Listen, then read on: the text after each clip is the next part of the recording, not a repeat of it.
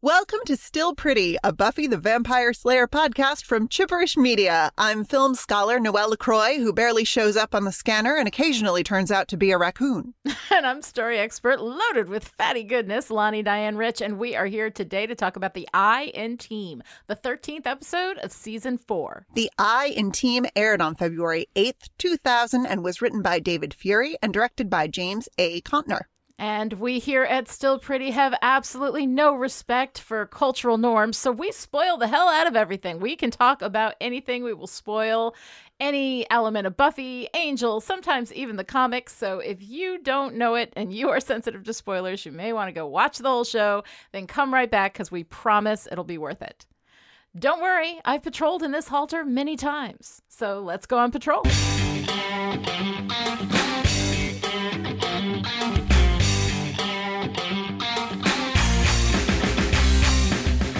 In the I in Team, Willow, Xander, and Anya speculate on whether the initiative falls into the good guy camp, while Walsh tests Buffy against her commandos, and the commandos lose.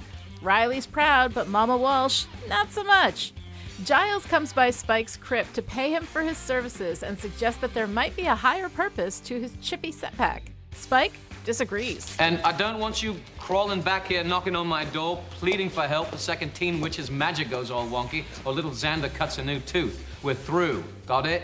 Riley brings Buffy into the initiative's underground compound, and Maggie Walsh gives her the tour, showing her the weapons and Chekhov's comm cam. Tara invites Willow to come over and do spells. But Willow says she's got plans with specific people, and she'd invite Tara, but Tara might feel out of place.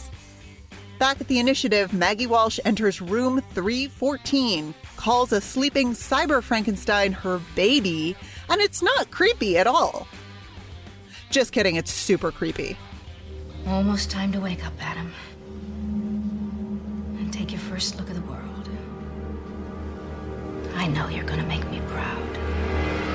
At the Bronze, Buffy shows up an hour late to the get-together with Willow, Xander, and Anya, and she brings Riley and the Commando guys, much to Willow's disappointment.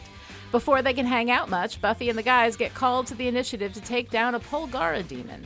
Walsh gives instructions to not damage the demon, and Buffy has questions. Lots of them. Walsh is not impressed. You might want to be suited up for this. Oh, you mean the camo and stuff? I thought about it, but to me it's gonna look all Private Benjamin. Don't worry, I've patrolled in this halter many times. Willow goes back to Tara's after the busted Bronze gathering, and Tara is happy to have her visit.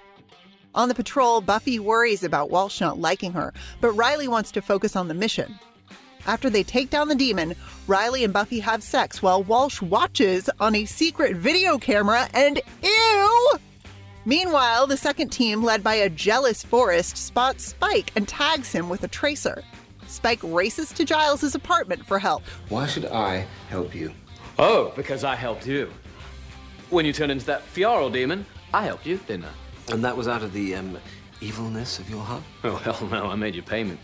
You right bastard. Buffy wakes up in Riley's room the next day, and he's still there, so progress.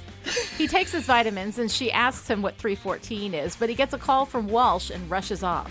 Influenced by Buffy's questions, Riley peeks behind the door at room 314. Walsh sends Riley off on a mission and then reports in to the doctor, who is taking off the Polgara demon's arm to attach to Adam. Walsh can't even whisper creepy sweet nothings into Adam's human earhole. She's so distracted by what a threat Buffy is. Move to the contingency scenario? Right away. It's too bad. She could have been a powerful ally. I know. And Finn will take it hard. That's why sooner is better. At Giles's, Giles tries to remove the tracer from Spike's back, and Xander's military knowledge says that it's a beacon signaling their location to the initiative guys. Back at the dorm, Willow returns the next morning wearing the same clothes from the day before. Yeah! She and Buffy have an awkward moment, but then Buffy gets beeped by the initiative. Walsh sends Buffy on a secret mission, outfitting her with a weapon and Chekhov's comm cam. Buffy, of course, has more questions. There's still some stuff about all this that I'm not clear on. Well, when you get back, we can have a talk. Good. Okay. When I get back. Giles calls Willow in to do a spell and disrupt the tracer signal while he's working to get it out of Spike's back. And the spell works, interrupting the signal and borking Riley's retrieval mission. Meanwhile, Buffy's mission ends with her being trapped in the sewers with 2 raging demons with axes while the weapon Walsh gave her shorts out. From the initiative, Walsh watches as Buffy fights, and her comm-cam, which records Buffy's heart rate, flatlines. Meanwhile, on the hunt for Spike, the signal comes rushing at Riley's team, but they can't see Spike. Xander flushed the tracer. In the sewer, Buffy continues to fight the demons, then uses the sparking weapon to electrocute them. Riley returns back to Walsh, and she reports that Buffy is dead. On the monitors behind Walsh, we see Buffy pick up the comm-cam, and Riley sees her as she sends Walsh a message. Professor Walsh, that simple little recon you sent me on wasn't a raccoon. Turns out it was me trapped in the sewers with a faulty weapon and 2 of your pet demons. If you think that's enough to kill me, you really don't know what a slayer is. At Giles's, Giles tells Spike he should leave town, but Spike says he won't go until he makes the initiative restore him to the way he was. Buffy comes in and tells them that none of them are safe. At the initiative compound, with her evil plans thwarted, Maggie Walsh is now free to whisper sweet, evil nothings into Adam's human earhole again, but only for a minute before her sweet boy gets up and skewers her through the heart. Well, first things first. Remove the complication. And when she least expects it. Ah! Adam.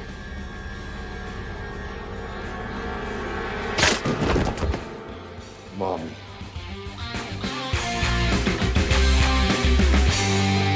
Wow. That's something.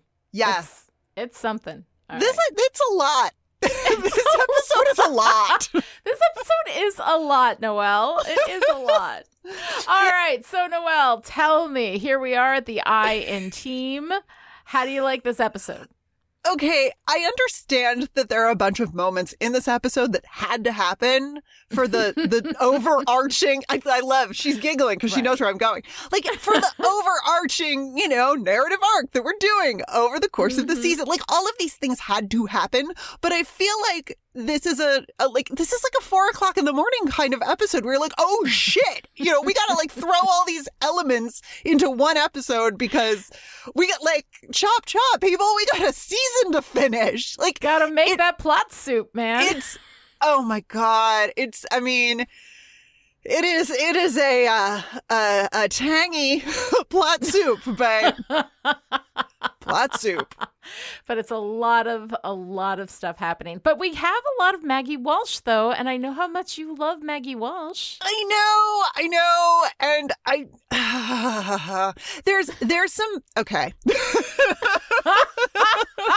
Okay, this feels like a big twist for Maggie Walsh, and I don't just mean the like, ooh, she's evil and she's monologuing in the basement. Like, She's monologuing in the basement. She just seems very like, this feels very sudden. This like mad scientist evil. Like, we knew she was not on the up and up. I mean, the initiative is literally underground. Like, we are literally in hell right now.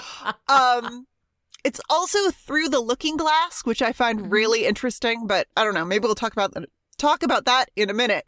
But there is some Walsh that I like in this. And I think that it is just my like nerdy film scholar heart just like exploding with love for this person who is very much a stand-in for the director. And I don't mean James A. Contner, the director. I mean the director, like the overarching idea of the director in film and television. I mean, the first Walsh that we get in this episode is her voice yelling lights because Buffy has they've like staged this scene essentially for Buffy to, show her abilities to the initiative. And it's very much set up like a scene in a movie or a TV show or a play where they all have their roles to play. And then here's Walsh, the director, calling lights. you know, she might as well be calling cut because Buffy has, you know, completed her task. And she's so pleased with herself over just like everything that happens, bringing Buffy into the initiative. She cracks a joke. And then she says, don't worry, it doesn't happen very often. But like, she's got all this, like, it's like this glee, this like power. I am in control. I have all of these people that I get to tell what to do. But it's done with this frame of technology, the lights, the cameras, literally. You know, she's very proud of her $20,000 camera. You know, which, so by the way, you can get that same tech at Best Buy for like $15.99 now. I know. But also, I kind of like my heart kind of goes out because I remember like when my very first laptop that was like, ridiculous, you know, and it's like a brick now, and it was $3,500 or whatever, and that was just an impossible amount of money, and you know, all of that.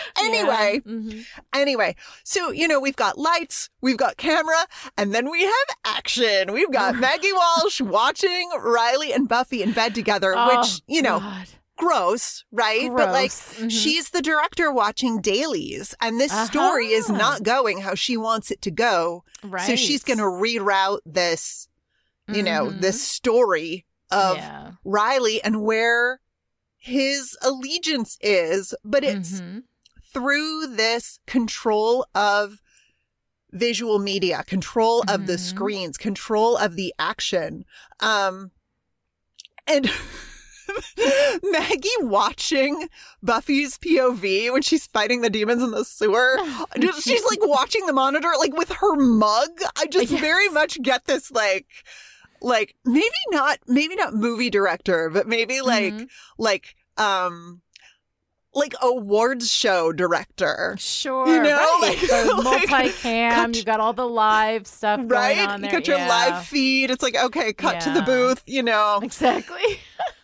It's so great. And then when she tries to lie, when she tries to act, she's terrible. Yes, she's terrible. Oh, I should have stopped her. I blame myself, Riley. You know, like it's, oh God, it's so good. All she needed was a fan and a fainting couch. Right? You know? Right? Get this woman some smelling salts. No, she's awful. Like, she cannot lie to save her life, which is Except funny she because lies all the time. Yeah, which is funny because that's kind of what they do at the initiative. Yeah. Well, anyway, I guess that's why she doesn't like questions, because if nobody asks questions, she doesn't have to lie. Right. So, you know, I mean, I'm sure that there's something really, really smart to be said about the initiative as military, but I would rather talk about the initiative as visual media and the way it manipulates us. I love that whole perspective. The way that directors shape our stories and all of that, and how horribly wrong that can go when they mess around with things they shouldn't. I'm not quite clear. Like, it sort of falls apart when she gets stabbed through the heart. Oh yeah, getting skewered through the heart, that'll ruin your day. Yeah, but that's, I mean, and that's much more of the like twisted parent-child relationship that we're hitting. Oh, gross. We're hitting so many hard. Ways. Gross. All of it is just gross. It's really gross. It's really gross. And when I talk about plot soup, this is one of those, like, we had a light seasoning of Walsh and Riley have this kind of parent-child relationship, kind of like Giles and Buffy have this kind of parent-child relationship. And like, here it is in technology and here it is in magic. And okay, like, I see what we're doing here. But suddenly with Adam, you know, and like, how's our baby? Nope. They dial it way up. They over season it. And then Riley says when they're at the bronze and everybody's beepers go off, and like, first of all, like, calm down. Did everyone have to have a beeper? I mean, apparently they do. Yeah, we're super thorough, I guess, at the initiative. But Riley says that's our cue. Hello, you know, directorial reference. But then he says, Mother wants us, and I Oh just my need a God. tongue scraper. Like, I can't even creepy say ass it. code name. I'm like, no, it's incredibly weird. And the fact that he says that without any sense of cringe. And no sense of like, ha ha, moms, Right. am I right? Like, it's Right. not, and of course that would be like misogynistic, shitty, whatever. But Right. there's none of that. It's completely straightforward. It's played straight. It's played straight as though that's not weird as fuck. Like, yeah, it is really weird. And why can't he just say Walsh? Why does she need a code name like Mother at the Bronze? And all of these boys, running off to Mother. Like, that's creepy. Well, it's definitely doing a thing. Like, Oh, yeah, no. like meaning wise, this idea that she has raised them all, and it's not just, they're good soldiers and this is Right. military and structure, and it's a family, but like an authoritarian, sort of a creepy, don't ask Yeah. questions, demon hunting family. And the So the confused. notification reminders for him to take his vitamins. Okay, that's adorable. I'm sorry. That makes my heart go pity pat. I'm like, oh, baby. Oh, he's So taking sweet. his vitamins. But those vitamins are creepy as fuck. It's there's creepy. something wrong. I mean, even before I watched the whole thing, I was like, oh, that's not You're good. like, oh, he's taking vitamins. He's ingesting something that they gave him, and he doesn't know what it is. And like, that's not going to end well. That's That never can't going to be end good. well. We're not putting the vitamins in there to show Iowa boy doing a little self-care. That's not what this is. A for effort, though, Riley. Like, Oh, A for yeah. effort on the self-care. Like, Absolutely. Absolutely. yeah.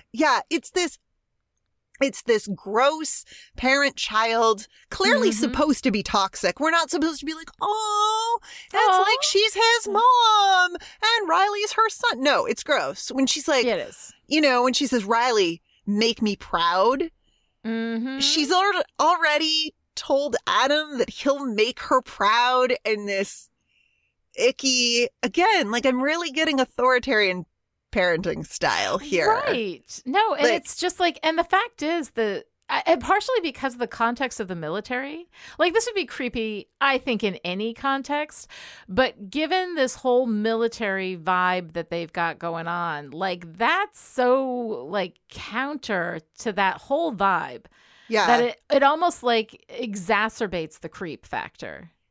Yeah, because then you're a military family. And I Yeah. don't mean families of people who serve in the military. I mean, you run your family Yes. like it's the military? Or Question you run mark? your military like it's a family. family. But And I'm pretty sure that's not how it works. Now, I've never been in the military, but my understanding from my friends who have is that that's not how that works. Yeah. Generally. And I don't want Walsh to be all like warm and snuggly. It's actually something I really like about her. But then to suddenly Right. introduce this like mommy, baby, Right. mother kind of a I don't know. I don't like it. It doesn't Yeah. work for me. It feels not heavy-handed. It's over-seasoned. And then the evil monologuing. Oh my God. The constant whispering of sweet evil nothings in Finally. Adam's human earhole. Like, it's all really weird. And it is like, the thing is that you can accomplish all the things that the plot soup needs without that particular seasoning. They're putting curry in creme brulee, and it's not that curry ain't great where it belongs, but not in creme brulee. You see what I'm saying? You see what I'm saying? Vivid, Lonnie. Right? Just had a very Right? wow. Exactly. It's a Yeah. visceral response because that shit's gross, And I'm sure somebody out there has had curried creme brulee and it was amazing, and I'm going to get an email. But the whole point is, it's weird shit. It's weird shit does not go together. Does not mix well. This isn't so much plot soup as it is like stunt food. It's like, Right. Like, this is the oh. kind of thing that when you eat it, somebody gives you a prize if you manage not to barf it up. That's what this is. This is challenge bar food is what it is. So yeah, it's not good. And then the whole at the end with the skewering her through the heart and saying, "Mommy," like, Mommy. no, hard no. Okay, all right. Question. I have so many questions. I'm with Buffy on this episode. I have so many questions. Yeah, so many questions. Adam, Mm-hmm. I get it. Like they're doing Frankenstein's monster. He's like, whatever. He's, pieces of various things. But why does he have this like diagonal stripe down the middle of his face? Like, it's ridiculous. Like, they took You couldn't get a whole head? Yeah, Right. like they had a perfectly good demon face and they just were like, no, we're just gonna like use part of it. Or Along what? with the cyborg elements. Like, let's not forget, it's not just half man, half demon Frankenstein cop. shit, right? All cop, right? But he's got like these like cyborg elements, these like, like metal technology, all of it coming together in this really weird, creepy way. And it doesn't go together. It feels really, really weird. And also calling him Adam. Like Adam, I guess, like I get like the first man kind of thing. Yeah. But like Adam does your taxes, right? Adam is not the guy with the Pulgaris skewer on one arm. Like I could see like if they were going for the whole Frankenstein thing, they call him Victor, or they give him like a name that feels dangerous. Adam doesn't feel dangerous. That's possible because like I was married to an Adam once and he was a lovely man. And so like I look at that and I just think that's not the vibe. So maybe it's just me that like I get the very sweet, incredibly kind person like has an association with a name like Adam. Well, and and Adam in the Bible, depending on whose version you subscribe to, Sure, is basically innocent. He basically Right. doesn't do anything. He's like, No. the woman gave it to me. right. He is blameless in all. It's the snake Yeah. and the lady that bring him down. Yes. Yeah. So there's that. So he's not particularly action-y. He is acted Yeah. upon. He's a passive protagonist, sure. My only goal is to have things not change and live in this garden forever. Like, Exactly. that's not- All I wanted to do was hang out naked in the garden with my wife and have no knowledge or questions. Right? So I guess in that way, Yeah, there you go. way, Adam might be appropriate here. But like Adam has always been such a weird name for this monster thing. And there is kind of that clash of expectations. It's almost absurdly funny.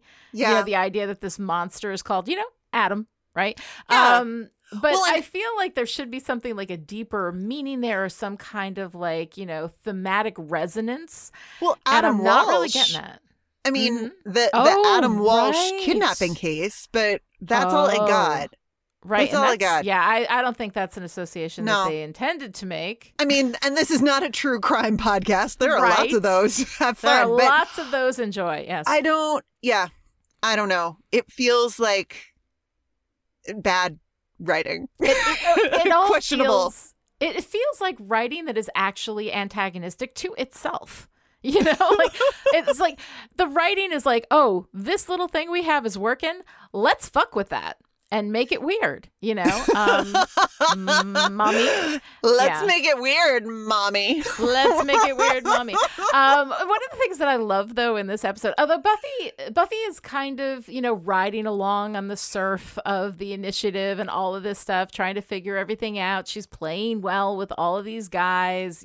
She's trying to, ask questions and figure out what's going on and all that kind of stuff. And so she's sort of kind of like doing that, that thing that people do when they get a new boyfriend or girlfriend or significant other of some sort, that they throw themselves into it. They spend all their time with them. She's, clearly ignoring Willow. Willow has got some shit going on. We are going to get to that.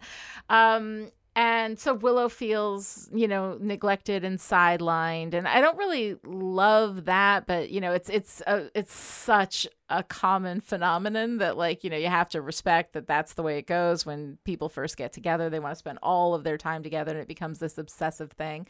But the moment in the end of this episode when Buffy gets on the camera and is like, hey, bitch, I'm coming for you.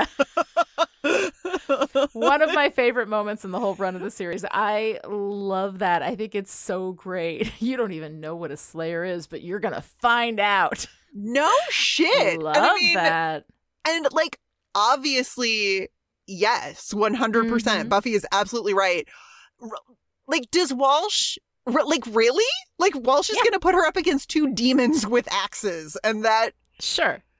I'm that's just going to kill Buffy. I'm going to lock the Slayer in a sewer with demons, which is every day, which is basically just another Tuesday for Buffy. Right. Especially when Maggie has put her through this trial where she's bested the guys in 45 seconds or whatever and used one of them as a human shield. I know. And everyone is cool with that. But and she knows. She knows what Buffy... I mean, she's seen Buffy in action and thought that these demons were just going to take her down. It doesn't make Walsh look as smart as we have been informed she is. As far as evil plans go, yes, that's a bad one. This is why I hate this episode. They had such a great villain in Maggie Walsh, and this episode makes her look incompetent. Stupid. Yes, stupid, creepy, insane. And creepy not in a fun way. Not the fun creepy. It's just creepy. It's just unsettling. We don't have a precedent for this. Exactly. It's just icky. And then we've got Riley. And Riley, when Xander calls him a big oaf in the beginning, I'm like, that pretty much does it. And he's, and then, he calls Walsh mother. That's weird. That's all weird. And, in the military, they learn not to question orders, or think that mother is a creepy code name, I guess, or have critical thought at all. Of any kind, right?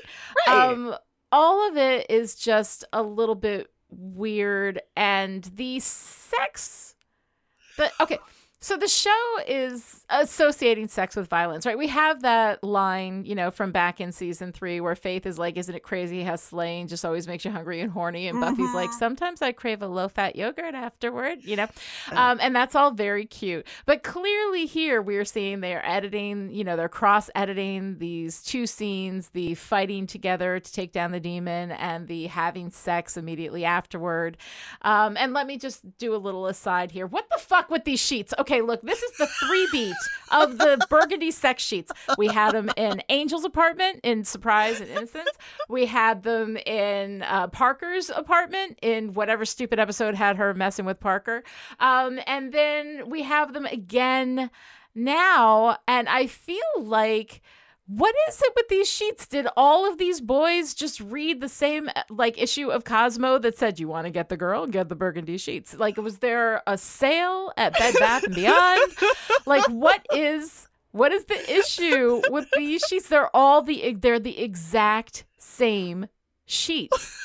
The thing that I keep picturing is just a bunch of folks behind the camera going, oh, you know what would look really sexy? Burgundy sheets. Which... you can't fuck on blue sheets. Let's just talk about it, right? Yeah. You can't fuck on blue sheets. No, you can't. Obviously. Doesn't work. I don't know. And the thing is, I always go back to that thing that you were talking about. You've been talking about this from early on, from the red. Oh yeah, equals sex. Red is a color in cinema that symbolizes sex. Something I didn't know before we did this together. So thank you so much for that little bit of education. Sex and danger and power, right. And it's a It's a powerful color. It Across is. It is. cultures, too. Yes. I mean, it's good fortune. It's Mhm. wealth. It's all of these things and all of these, like, but it's a big deal. Red is a big deal. Yeah. So, yeah, I don't know. These boys, like, trying to make themselves seem more passionate than they are. I don't know. I have no idea. But they idea. have the same sheets. It's like Angel gave them to Parker and Parker gave them to Riley. And I'll bet Scott Hope had them for a little while just with his fingers crossed. Maybe that clot will do me some good. Just on his Hope chest. On his Hope chest. He's got the fuck sheets. So like I don't know, like, and like, clearly it's a deliberate choice. Clearly, the people who were doing the set design were like, oh, she's gonna fuck, gotta have the sex sheets, break out the sex sheets, buddy. Yeah, but why? Like, it's such a weird thing and such a specific thing to have all of these boys have the same sheets on their bed when they have sex with Buffy. I don't know. It struck me as so weird. I'm spending way too much time talking about it. Oh no. Well, you're spending way too much time talking about the sheets, so we don't have to talk about the actual sex, which is probably the second most awkward sex in the entire series. It is ridiculous. It's so ridiculous. And it makes me so sad. Aww. And I will tell you why. Because Sarah Michelle Gellar can have chemistry with anybody. Anybody. Even Riley. But wait, you said there was more awkward sex than this. What was that? The most awkward sex is James Marsters doing push-ups in bed because ostensibly he's having sex with Invisible Buffy. Invisible Buffy in Gone in season 6. I mean, I cannot. Yes. It's ridiculous. No, it is. It is. But you know what? Fucking Marsters committed to that shit. Like, that had to be just the weirdest thing for him. And he did it. So God bless the man. But yeah, we'll get there. We'll get there in a little while. So this is a really awkward, weird scene. And it's not just the intercutting, although yes, it is that, but it's also like the music that they have under it. What is that like music? Someone thought that was sexy, I guess. This very tense kind of. Yeah. It's like arty porn, but in the early aughts. I don't know. And the only thing we're missing is Riley with like a plumber's hat and a pizza box. And then, that would be bad. That would be like legit terrible porn. I'm thinking of like someone has done a porn parody, presumably of this very episode. Oh, really? I do not know this. I do not speak from knowledge or experience here, but it just whiffs of we are trying to be artsy and like create a feeling. And if this works for you, if this intercutting and this particular terrible sex works for you, please tell me why. Like, I would love to know why. Because I want to be supportive.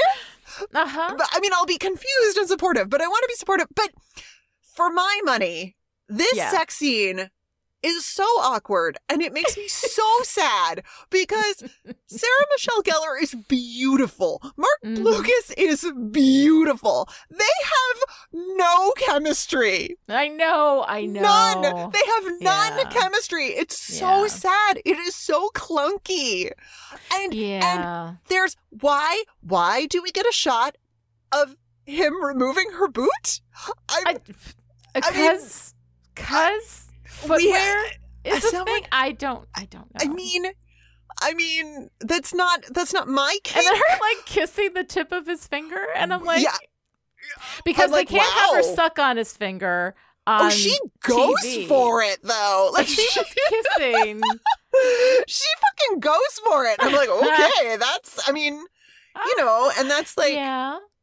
That's Sarah Michelle Gellar for you guys. But like, you know what? Yes. And by the way, hats off to the commitment, right? Yeah. I mean, they're there and they're doing it and they're, so, but it's so awkward. It's so awkward. And the thing that makes me so sad, besides the, like, these are two very pleasing to my eyes humans, and I would like to see them be pleasing to my eyes together, possibly Right. overlapping.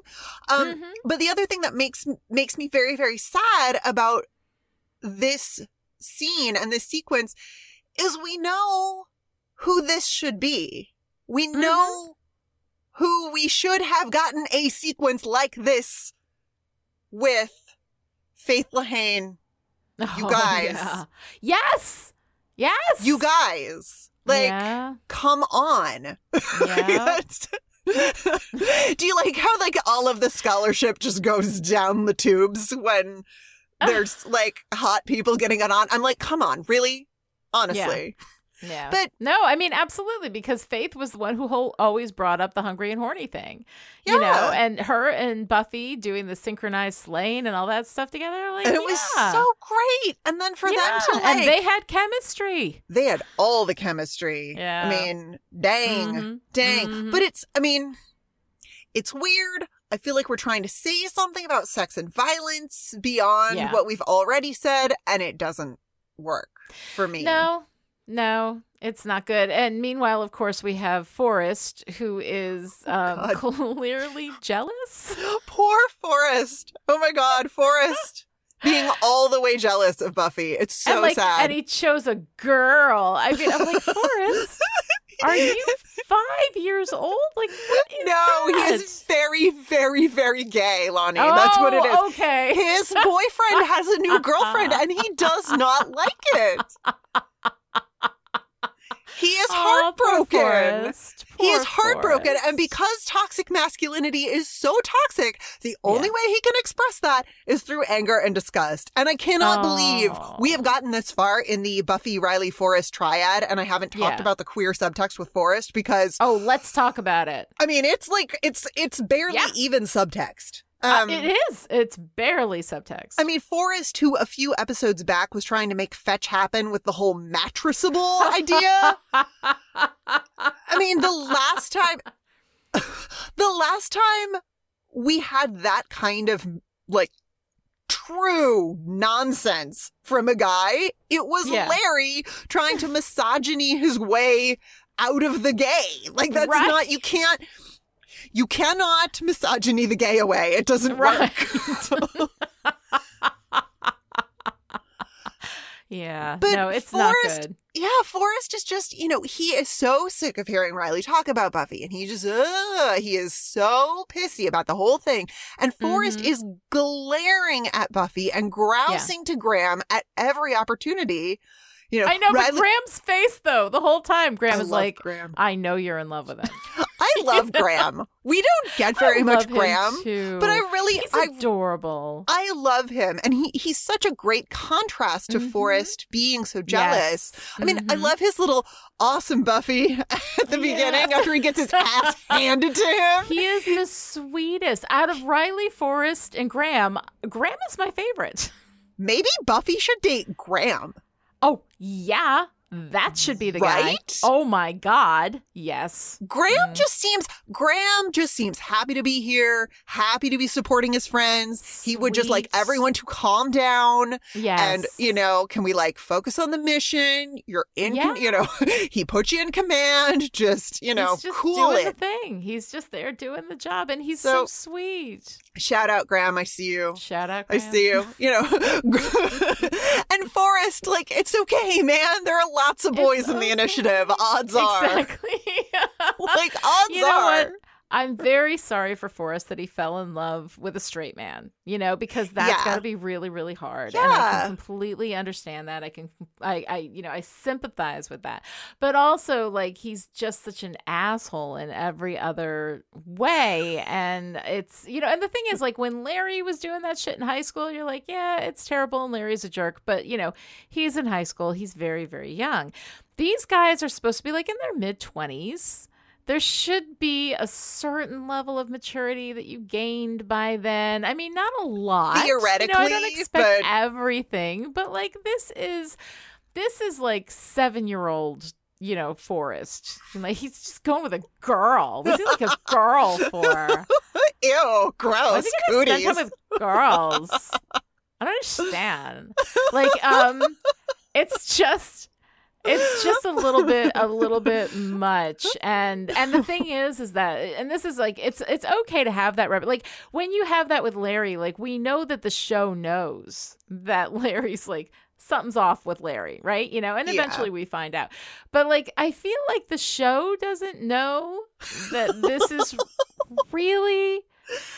Like, the Forrest is clearly gay. Like, I feel like the show is actually representing Forrest as, like, you know, as, like, just a guy. Just a straight guy who loves other guys. You know? But not in a gay way? But not in a gay way.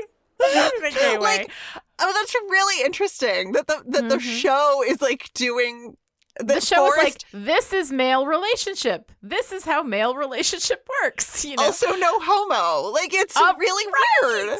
Right. That's an interesting interpretation. That's a very interesting interpretation of Forrest as, like, the no homo of Buffy the Vampire Slayer. Like, yeah. Like, I'm jealous of this girl, but not because she's dating Riley.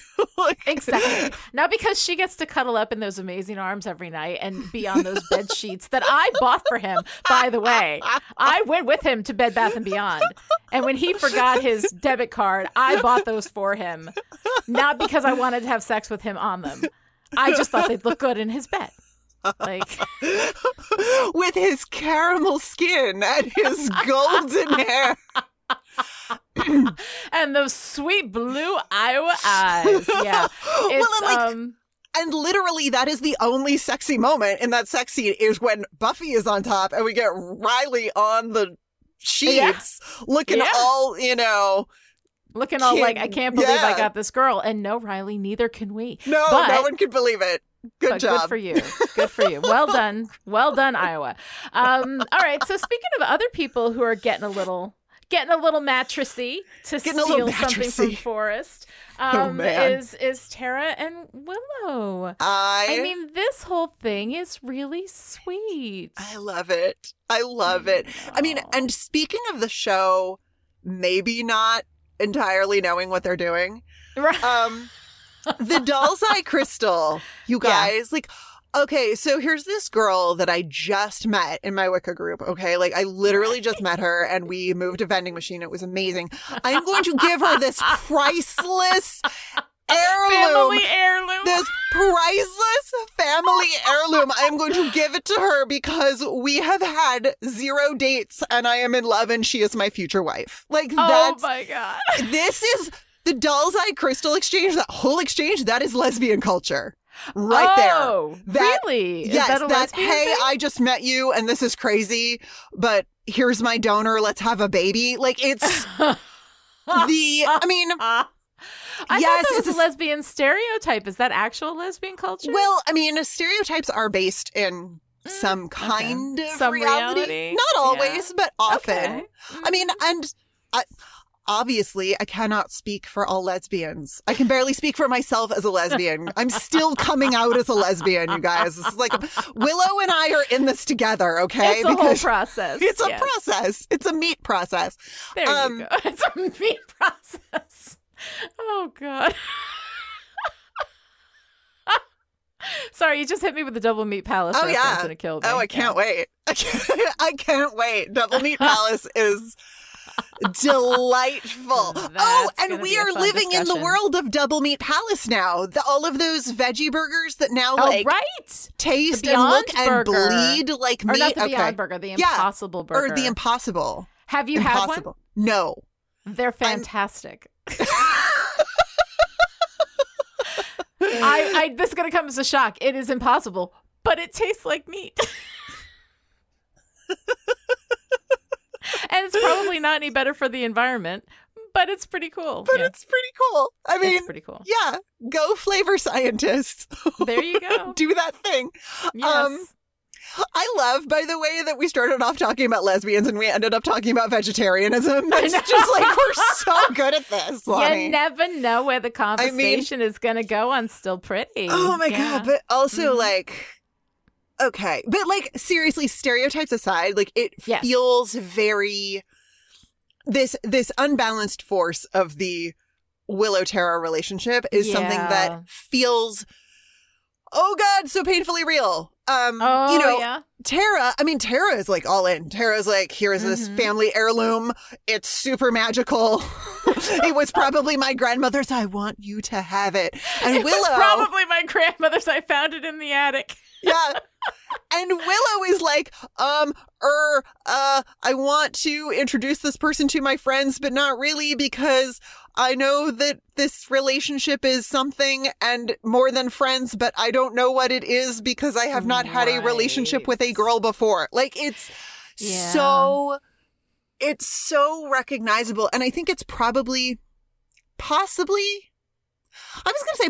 not unique to queer relationships, although I would imagine much more common in queer relationships because that isn't something that we're presented with from a very young age as a possibility. So if you are a girl and you find yourself, you by surprise sometimes. Yeah. You find yourself in this suddenly in a relationship with a girl. But at this point, though, I mean, they've already at least kissed, right? I mean, you think so. We haven't, and that's another thing. Like, we haven't seen anything of this relationship other than they've done spells together. They've barricaded a door and they floated a rose and yanked all the petals off, which first and second base. So, yeah. Right. So I think that they definitely have, because, of course, we have Willow, returning to the dorm wearing the same clothes from the night before after having gone to visit with Tara. And when she goes to see Tara after the busted up, bronze meet, and Tara opens the door and lets her in, like, they definitely had sex that night. But I think they've at least kissed prior to this. I think that there's been at least a little something. Something. A little build up. Get Willow kind of used to the idea, that this is a thing in which she is engaging now. And she has this whole awkward thing with Buffy because Buffy's in this new relationship and Willow's got stuff going on, but she doesn't feel like she can really talk to Buffy about it. Yeah. It's kind of neat. And then of course, when Willow does the spell over at Giles's, to interrupt the ionization or whatever, that she's using the doll's eye crystal. Oh my God. I love that I didn't catch that because I was like, what is happening? Are we just doing this so that just to give our hair people something to do? Something to do. It was that a cute one joke. gag. It was a cute joke, but she was using that crystal when she was doing the spell. And that was really Willow. sweet. That was really sweet. I'm awash with feelings. That's a lot. I know. It's a lot. It's a lot. All right. Yeah. Yeah, but but the Willow Tara relationship is, it's interesting and noteworthy for lots of reasons. But one of the reasons that I experience and that I hear other queer women express is that it feels very authentic in terms of the at least on the we just met, I love you so much, front. And then also on the, I know this is more than a friendship, but I don't know how to think about it or talk about it to myself. So I don't know that I can articulate it to a friend necessarily. It's that there's this edge of sort of self-knowledge that it's like you got to take the leap of faith and be like, no, I really do have feelings for this person.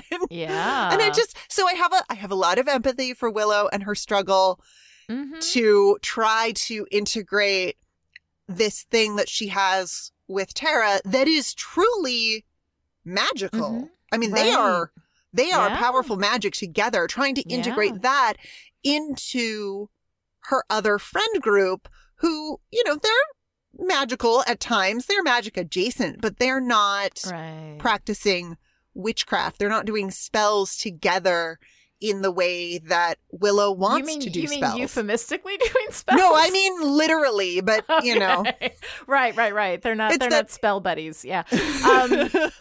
And Tara, she's deliberately keeping Tara separate from the Scooby group.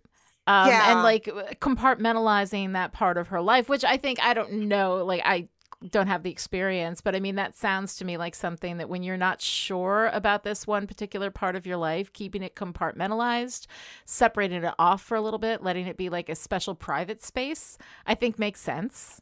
Yeah. Yeah. And I think there's also, I mean, this is a lot. This is way off course for this podcast, but I think there's a lot of interesting discussion to be had around the idea of coming out and whether people should come out or whether, whether that's a good idea or whether you owe it to your friends or you owe it to yourself or your family or whomever. Like there are conversations that are adjacent to this subplot. Well, on I mean, the presumption, like, I don't know if you've seen the movie Love, Simon. No. Have you seen that? They have a scene in that movie in which the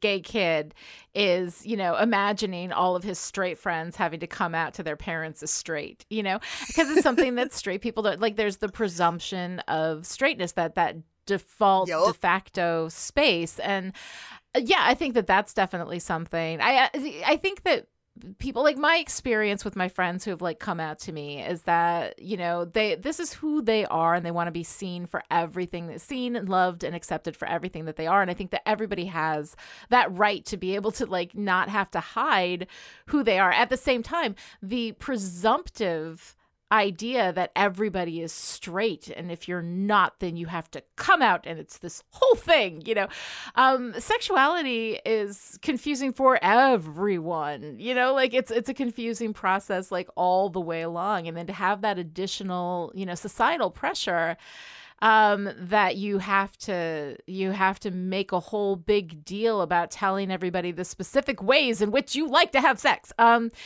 feels like such a burden to have to carry, and it really is unfair. It's ridiculous. We will talk about it more as we get into Willow's story, but I just, again, I mean, in the things the show did really well, but not on purpose. Willow is clearly having some feelings. Yes, she is. Some challenging feelings within herself that maybe she is not entirely comfortable sharing with not Buffy. Quite ready. Just yet. Not quite ready. And I definitely understand that. So another thing in this episode that I really enjoy, of course, is, we gotta have like Lonnie's Spike moment. Lonnie's moment of Spike. This week in Spike. I fucking love Spike. I love his whole thing. I love when Giles comes to him and gives him the money and he's like, get out, I hate you, you're ugly, and you smell bad, go away. And then as soon as he needs help, who does he go to? Giles. And then Giles like, why should I help you? And Spike is sitting there like, reminding me of my students when I say, okay, so what are the 3 things that define a protagonist? And they stare at me blankly and then go, oh, because I helped you. And then Giles is like, no. Why should I help you? And he's like, because I paid you. And it's like, I love that whole thing. Like, you're the goody good guys. You're the bloody freaking cavalry, And then when he has to give Giles his money back and he's like, you right bastard. I love all of it. I love his entitlement of evil, just like this sense that like, you have to help me because you're good. Like it doesn't even occur to him that these people may not be fond of him, or that their lack of fondness for him and affection for him matters. He's like, you're just good. That's what you do. You're stupid and good. And, it's so incredibly cute. And, but he knows that they'll help him because they always help the helpless. And he is completely helpless at this point. It's just, I love the whole dynamic and I love every word that comes out of his mouth in this episode. He is so funny trying to like play both sides, the I'm evil, I don't care about you, I never want to see you again, and then I'm gonna stick around in Sunnydale until they fix me. It's like, no, you're gonna stick around because you like it, like because you love Buffy. Yup. And you love like her. Yeah, and you know what? You actually kind of enjoy the rest of them too. Like he really does. It's so funny. He's so and you know he knows it and he's trying to hide it because Spike is one of the most self-aware characters on this show. Yes. Well, to a certain degree, he's still not going to realize he's in love with Buffy until next season. But so he has that where. But I think that I think part of him likes them and also likes hating them. You know, enjoys despising them. You know, and it's just like really hate watching a show. It is. It's those characters we love to hate. You know, he's hate watching. He's got a Cersei Lannister thing going on. You know, fascinated and yet, that kind of thing. Well, speaking of, let's talk a little bit about Xander. Okay, just when Xander's getting good, just when Xander starts to get good, they pair him with Anya, who is awesome. And I love Anya and I love her whole, I'm an ex-demon. I'm not down with these initiative guys. It ain't cool for me. Right? I choose to feel threatened. You know, that whole thing, which is just adorable. But Xander, you know, trying to sell the Wonka bars or whatever. And, and then when Anya's like, I don't see why you have to do this. And he goes, let me put this in a way you'll understand. Sell bars, make money, take Anya nice places, buy pretty things. And this is just the beginning of the ways in which he will condescend to her throughout the run of this program. And I love Xander. And Xander is just getting, you know, my heart back after disappointing me gravely in the first 3 seasons. And then the way that he talks to her, I absolutely hate it. It's real bad. It's really bad. And in the same episode that we do this adorable thing for Xander of giving him like a new hustle every week. Yes, no, I love that. It's like Kirk on Gilmore Girls. It's so cute. He's trying. Like, he really is. He is not just moping in the basement. He is trying. Right. But then he has to condescend to his ex-demon girlfriend, and it's unfortunate. I don't like it. Good. I hate the way he talks to her. I don't like it. You know, and she doesn't slap him. She's just like, oh, okay, that's good. I approve. Now go. You know, and I just I hate the way he talks to her from here until they break up. Yeah. Like, it just makes me crazy. Yeah. It makes my punching arm real twitchy. Oh, yeah. No, it real absolutely twitchy. Does. It absolutely does. It's not good. All right. So, Noelle, what are you wearing this week? Well, apparently the same sheets that every goddamn boy. All them boys. Believable. All them boys. Yeah. I mean, that's what I got. I got distracted by the plot soup. I don't have a lot for meaningful clothing choices. Well, although Buffy's halter top is very nice. Oh, Buffy's halter top a lot. Yeah, I do appreciate them calling out Buffy patrolling in her halter top and being totally chill with it. Yeah. Oh, exactly. Yes, I've patrolled in this halter many times. Like many times, totally comfortable.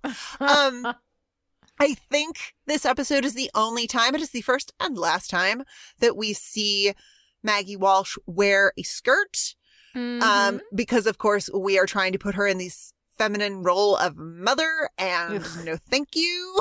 Yes. But there's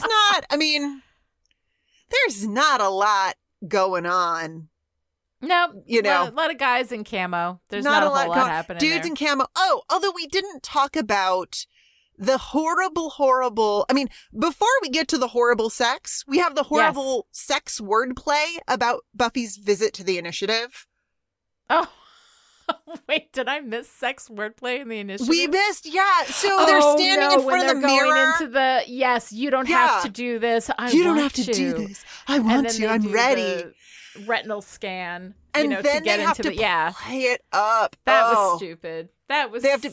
It's so stupid. It's so stupid. They could have played up the through the looking glass thing, which I mentioned at the top of the show, and should talk about a little bit. Just this idea of going into a world where everything is backwards, at least, at least from Buffy's perspective. You know, because Buffy is all about working I don't want to say alone, but maybe primarily alone. Yeah. But with this team of people. Right. Asking lots of questions, figuring out why the demon's here. What do they want? What are the, what's going on? And here she goes, she goes through the looking glass. The elevator door is a mirror into the initiative where questioning is not welcome. You wear a uniform. You don't get to wear your kicky halter top. We don't care about why or what's going on with the demons. We're not interested in thinking outside of any box at all. So I guess that's where I get with the what are you wearing is Buffy's halter top as representative of her existing outside of this regimented, ask no questions initiative situation. The weirdness. Yes, absolutely. Yep.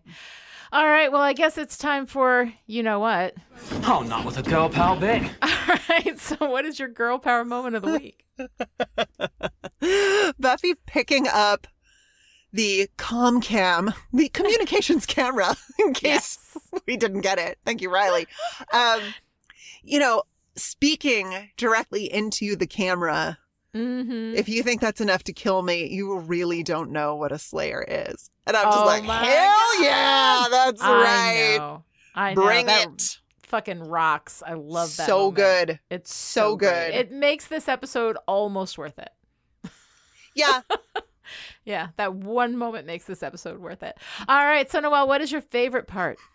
I love Giles, Anya, and Xander operating on Spike. I especially love drunk Spike passed out while they're all leaning over him trying to figure out what's going on with this thing in his back. It's so great. I love this team of enthusiastic amateurs who are like, yeah, we can just operate on Spike. No big deal. But the thing is, though, hand me the scotch. First of all, when Spike shows them his back, right? Yes. You can see this little red dot through his t-shirt. So there's like a hole in his t-shirt, and the red dot doesn't look like blood. Like, it's very circular. So it looks like whatever they tagged him with is right on the surface. And yet Giles has to go like inches deep into his back with a scalpel to get this thing out. It's so funny. And also there wasn't a hole in his jacket. Who even knows? Wearing the jacket when he got shot. I'm like, I understand you don't want to damage the duster. It's a very special duster, and one of these days we'll find out exactly where it came from in season 5. But yeah, it's. I thought you were speaking about costume department. No. You mean spoilery? Yeah. That's right. The duster is a plot point.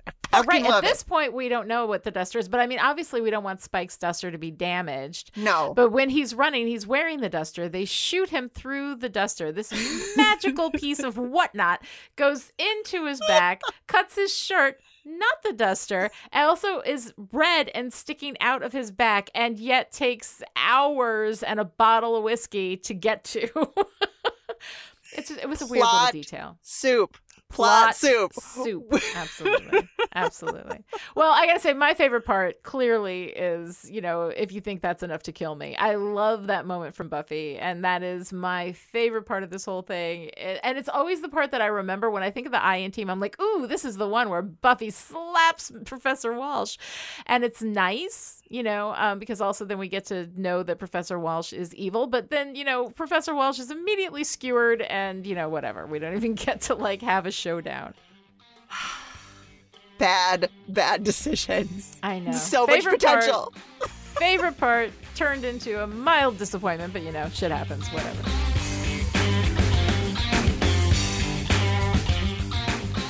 All right, if you enjoyed this conversation, would like to join in, come find us on Twitter. I am at Lonnie Dine Rich, and Noelle is at Noelle Aloud, and the hashtag is Still Pretty.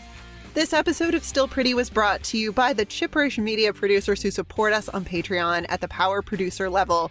These people are the reason why Still Pretty is coming to you free and ad-free right now, so thank you to our November producers: Jonathan, Noelle, Kristen, Alyssa, Erica, Shelley, Alice, Abigail, and Sarah. And this week's special message for our power producers: Everyone's getting spanked but me. To find out how you too can support Chipperish Media, visit patreon.com/chipperish. Other ways to show your support: write a great review on Apple Podcasts, tell your friends about the show, or neutralize the patrol team in 28 seconds. I decided that you were going to say to find out how you too can spank Noelle. And I'm like, that's a higher level of patronage than I think. Yeah, we don't have that level yet. Oh, yet. Emphasis on yet.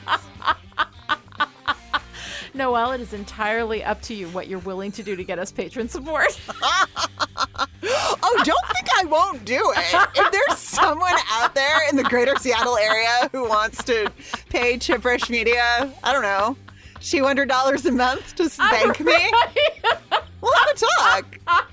We'll chat. All right, so am I editing that out or am I keeping No! that in? Oh, Jesus, God, no. Please. All right. Okay. Close us out. We will be back next time with Goodbye, Iowa, the 14th episode of Season 4. Until then, I don't want you crawling back here, knocking on my door, pleading for help the second Teen Witch's magic goes all wonky or little Xander cuts a new tooth. We're through. You got it?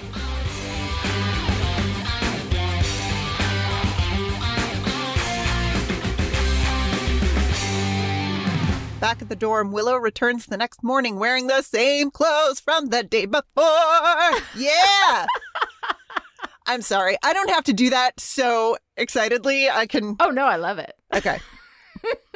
She and Buffy have an awkward moment, and then Buffy gets beeped by the initiative. Hey-oh. Walsh sends Buffy on a...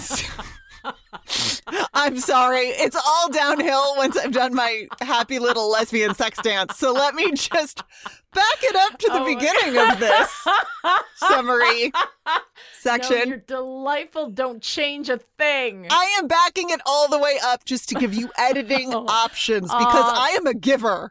Thank you, sweetheart.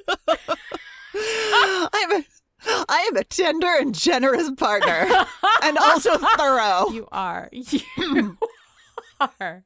I know it's going at the end of this show. Hello.